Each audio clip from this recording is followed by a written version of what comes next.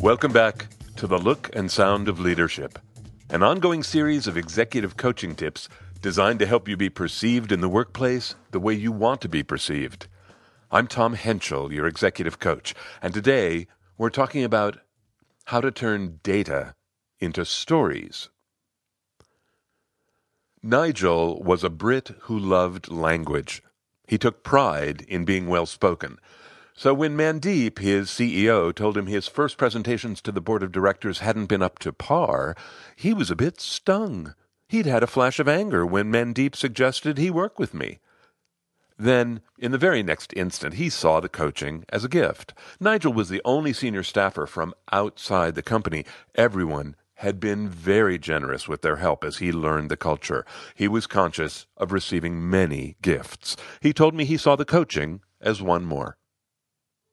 Prior to our first conversation, Nigel and I each spoke with Mandeep to hear his goals for Nigel's coaching. In my conversation with him, Mandeep was clear that he thought Nigel was a good presenter who needed to get better at two things: telling a better story and being more responsive in the moment. When Nigel and I compared notes, he had heard the same two goals: tell a better story, be more responsive in the moment. I asked him what he thought those goals really meant. He answered, that first one, that story one, that makes me shiver. I am no storyteller, Tom. I'm a data head. When someone asks me to tell a story, I tend to bore them with the facts. Just ask my wife. I asked, so where do you think you'll find the solution? In you, he laughed. I laughed too. I considered a second and then said, do you like lists? Never met one I didn't, he said.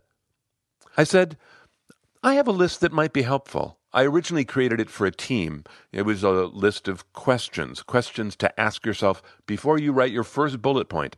The list was to help team members tell stories their listeners would love. It might help here. How many questions on this list? He asked. I don't remember exactly, maybe 20. Some of the questions are just the facts, ma'am kind of questions. How much time do you have? Are you the only speaker? That sort of thing. But other questions are more demanding. For example, he asked. For example, why would they listen to this? I love that question. Answering that kind of question will help you tell a better story. He said, not in my case, I think. The reason they listen to me is because they have never seen numbers like this before. I laughed. Well, I'm glad if that's your story, Nigel. What a nice story to tell. If that's the case, why do you think Mandeep is saying you need to tell a better story? Ah, he said. True. I am boring them to tears with all my details. I said, well, then let's stick with that question, but with a twist. Why else would they listen? Besides all that good news, why else should they listen? He said, because without proper investment, those numbers are only going to last 2 years, 3 tops. That sounds important, I said. Have they heard that from you? He said. Probably not as clearly as that. So I take it back. That question was revealing. Will you send me that list? Absolutely, I said. He asked, and if I answer all 20 questions, will I be a better storyteller? Maybe, I said. Mandeep will be the final arbiter, won't he? Then let's keep going, he said. What else can I try? I said, when I want to be sure I tell the best story I can, there's one question I always ask myself. I find it very helpful. I ask myself, what questions do I want them to be asking themselves about my material? Can't quite follow that, he said. Sorry, I said. Okay. This starts with a premise. I presume people listen to me more closely when I talk about something they care about. And when people care about something, they want to know more about it. Questions pop up in their heads. That's natural. So I ask myself, what questions do I want them to be asking about the story I am telling? He asked, and what's the answer? I'd like to know, because I am not certain I want them asking any questions at all about what I'm telling them. Oh, here's my thinking, I said. I want them asking themselves the same questions I ask myself. So I might actually say something like this. When I see a number that high, I am always glad to see it. And I have learned to ask myself this question. And then, I tell them the question that I ask. Oh, he said, I like that. That's good. But wait, that takes me straight into the weeds, which is exactly where Mandeep does not want me. Well, I hope it doesn't, Nigel. That's not the intention. Try it. See if it does. While making a note, he said, What else have you got? I said, If you want to tell a better story, make us care. I held up 2 fingers, and I continued, saying, Make us care by doing 2 things. First, give us a hero, someone to root for, and help us understand why we should be rooting for them. He asked, You don't mean an actual person, do you? No, I said. Your hero could be that quarter's numbers, that customer contract, that milestone on a project, or the project itself. The hero is an outcome we can all root for. Listening intently, he gave a grunt and then said, You said there are 2 things. Yes, I said. First, the hero. Second, put the hero in jeopardy. When you read the data, is there some shadow on the horizon that makes you worry about the hero? Tell us about that shadow. And tell us what the hero needs to protect against the shadow. That shadow is the story. He said, I just flashed on a literature professor of mine. He was endlessly saying there's no story without conflict. That's what you're saying, right? People pay attention when storm clouds come. He seemed fired up. He went on, This is a weird connection, but you know what this reminds me of? What? I asked. Building puzzles. My sister and I used to build puzzles for each other. Did you ever do that? I said, I used to make board games, but I don't think it's the same. No, probably not. What's delicious about creating a puzzle is that you have to start with a crystal clear end in mind. What do you want the person to do? Answer a question, find an object, decode a message. You can't build a puzzle until you know the end. Then, and this was the part I loved, then I'd work backwards from the end to build the most convoluted path I could. But not too convoluted or you kill the fun. I was so intentional, placing every piece of information just so. You've put me in mind of how important it is to start at the end, then lay the stones correctly, or people lose interest. Well, I love that, Nigel, I said. That sounds like telling a better story. With a little scowl, he asked, Well, don't I become the voice of doom, then? Always with the warnings, always with the threats in the future? Well, I hope not, I said. I'm not suggesting you become the boy who cried wolf. I'm suggesting you tell us your thoughts about the data, not the data itself. He shook his head. Ugh, that's hard. I still want to explain the data to them, but I see that telling a story is better. So, what about Mandeep's second goal? Be more responsive in the moment. What about that? My conversation with Nigel about how to stay present while presenting is next month's episode of The Look and Sound of Leadership. I get to talk with a lot of people about turning data into stories, and there is something that I have observed over the years. By the way, I have observed that list that I mentioned, that has been helpful to people. It's a real thing. We've put it in the tool bin on the Essential Communications website. Please help yourself. But what I've observed over the years, as I've talked with business people about this idea of turning data into stories, I've observed that all of us are somewhere on a big, long continuum in relation to how each of us is wired for stories.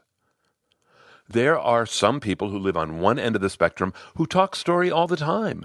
They talk in metaphor, they talk in imagery, they talk in pictures. They often do not feel that data is the most important part of the story. They often put data last. And I know that there are many people who listen to those folks and they wish, those folks could move a little more towards the center of the continuum in terms of their relation to story. They wish they would tone it down a little. Then there are people on the other end of the spectrum, and these are the people that I coach often. I observe that they believe data is the story. They believe it is compelling. They believe that telling us the numbers that we see on the slides is interesting in and of itself. They believe the data speak for themselves. I know that there are many people who listen to those folks who wish those folks would move a little closer towards the center point of the continuum from their side. The point is, we are all somewhere in our relationship with stories. No matter which side of the midline you're on, how can you move towards the center? How can you get better at turning data into stories? I hope you heard 3 tools in this episode. The list is one, go get it. The second one was about think about the questions. Build a puzzle for your listeners. That's the second tool. And the third one was about hero and putting the hero in jeopardy, right? Those are 3 tools. I have one more. And I thought long and hard about recommending this because this is a tool I don't think I have ever endorsed on this show before. Ready? Work with a partner. That is another tool for helping you turn your data into stories. Now, I want to start by saying I think that working with a partner can be like pointing a loaded gun at yourself and putting the handle in someone else's hand. By the way, I just talked in a metaphor. Can you guess which side of the spectrum I'm on? Yeah, okay. I'm going to explain why I think that working with a partner is dangerous or can be dangerous and how you might protect yourself against that. But I really want to begin with the fact that I do think it might be a very good idea in this case. And here's my idea. I want to begin by asking a really basic question. It's the question that's at the core of this entire episode. Why is turning data into stories important in the first place, right? I mean, why are we even paying attention to this? And I think the answer is because when you use a story, it makes whatever you're talking about more interesting. That's what stories do. Here are 2 ways that you can help yourself find what's interesting in this material. First, ask yourself, what about this topic is interesting to me? And you can communicate that. I hope you do ask yourself that. I hope you know what's interesting in your own material. And I hope there's something there because it is a big drag when the material doesn't even interest you, right? I mean, then, boy, it's hard. You just have to make something up. But there has to be something that interests you about this material. Answer that question. So that's the first thing you can do to help make your material interesting. The second one, what about the material is interesting to them? This is where I think a partner can be helpful. If you're presenting your ideas in a venue where you haven't had a lot of exposure, it might be hard for you to answer the question about what's interesting to them. In Nigel's case, he knew all the board members individually, but he didn't really know what they found interesting as a board. He needed Mandeep to help him with that. The analogy I use here is like trying to see a mole on your back. You can do it, but it's not easy, and you're never 100% certain that you're really seeing what's really there. Having a partner is going to give you better results. This is the same situation. Now, I want to be clear. I'm not suggesting you rehearse with the partner. I'm suggesting you talk way earlier than that. Tell them the ideas that you think make your material interesting and see if that's what interests them. Listen to the questions they ask you. That's where their interests are going to lie, right? That's what you want to listen for. And whatever they ask about, see if you can build in more of that. See if you can build your story around that. What about this loaded gun thing? I do feel very strongly about this. I will tell you all about it right after this month's gratitude. This month in America here, we just celebrated a National Day of Giving Thanks. My monthly gratitude on this show started as a once-a-year expression of gratitude to my team. Once a year, I thank them on the air. First, the editors who read every episode every month and give me great feedback. Nancy Brewer, Graham Burns, Tom Mannheim, Nancy Schanfeld, thank you. Thank you to my team of coaches and facilitators. I know many of you have met these people now. I think you understand why they're fantastic. You have met Michelle Calderici, Rachel Verlick, J.B. Adams, Sherry Bizayon, Jeremy Rowley, Sohee Jun, and Susan Smalley. Thank you to all of you. And finally, the team, the amazing team that created the new site. Laura Clark is our virtual assistant. Trent Farr is our marketer. Paul Eisen is our designer and has created a completely new experience for everyone. George Avellino manages all our systems with amazing calm and grace. Thank you, all of you. I'm lucky to have you. I end my gratitude as I do always, focused on you. I hope you know that one way I express my gratitude every day is by putting these free tools up in the website, in the resources tool bin. It's the Essential Communications website, essentialcomm.com. It's essentialcomm with 2 M's.com. Help yourself. That is my gratitude. And I am always grateful to those of you who take the time to post a review. Over the years, it has been hundreds and hundreds and hundreds of you, and I am so grateful. This month from here in the U.S., 310 Jen Ben wrote a great review, posted it. Thank you. Thanks to all of you. I feel lucky to have you. So why am I saying that working with a partner is like handing someone a loaded gun? Because in my experience, giving people feedback about their performance as a presenter all too often creates unintended consequences. Let me tell you a story and see if it makes my point. This is a story about a superstition in the professional theater world. I think many of you know that for many years I made my living as an actor in the theaters in Southern California. I had been performing in theater since I was a teenager. I learned that there are a lot of superstitions in the theater world. There are. And some of the superstitions make sense. One superstition was you do not, as an actor, ever comment on another actor's performance. Ever. Because no matter your intention, it's like giving a curse. And here's why. During a theater performance, actors experience a very weird, heightened sense of reality. Both sides of the brain are engaged in a way that rarely happens in real life. One side of the actor's brain is immersed in the reality of the play, that this other actress is her mom or that she's grieving an imaginary child. At the same time, the other side of the brain is recording every detail. What's happening in their periphery. They're listening to the audience. They're speaking on cue with the right words. It's a very weird, dreamlike state, and it's fragile to maintain it. So let's imagine that with the best of intentions, I go to an actress in a play that I'm in and I say, oh my gosh, I just love the look you give her when you hand her that cup of tea. Can you hear it? I just cursed that moment.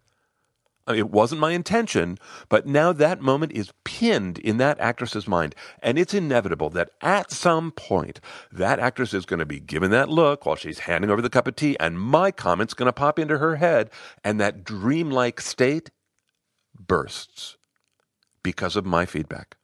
It was not my intention. I think every presenter in the business world is just like that actress. It is fragile to do what you do. Think about yourself presenting. You're trying to remember what you wanted to say. You're trying to remember what's coming up next. You're thinking about who's watching you and what do they think of you. It's intense, right? It takes effort to make it go well. So when someone gives you some random piece of feedback, it can have all sorts of unintended consequences. I'm not saying that when it comes to presentation skills, you should never give or get feedback. But I would say this. If you are the giver, think twice or more before letting the words come out of your mouth. You are holding a loaded gun. It has a responsibility. If you're the receiver, don't take it personally. You're hearing an opinion, not the truth. Let it go. But if you are going to receive feedback, you have something you can do. You can direct the feedback, especially around this tool of trying to turn your data into stories. I would suggest that you tell your partner. You have a goal. You are trying to make your work interesting to others. Communicate that goal clearly to your partner, and then in the conversation, keep the conversation on track. Take responsibility for making sure the conversation with your partner progresses towards the goal. Creating that kind of focus can help you protect yourself against all kind of wild shots that might go off at random. I want to return to the bigger topic, turning data into stories. I know that a lot of you like exploring the episode archive. I'm thrilled. Please go help yourself. Over the years, I've taken a lot of different approaches to this idea. The top 5 related episodes that you might listen to are Stories, the Ultimate Persuaders, What Compelling Speakers Share, The Power of Rehearsal, Making Stories Soar, and Captivate Your Audience. They're all in the show notes. I hope they're helpful. If you're listening at the end of the year, stay tuned to hear my conversation with Susan Smalley about the Skills of a Great Manager course. You are going to love Susan. All right, that's it for me. Until next time, I'm Tom Henschel. Thanks so much for listening.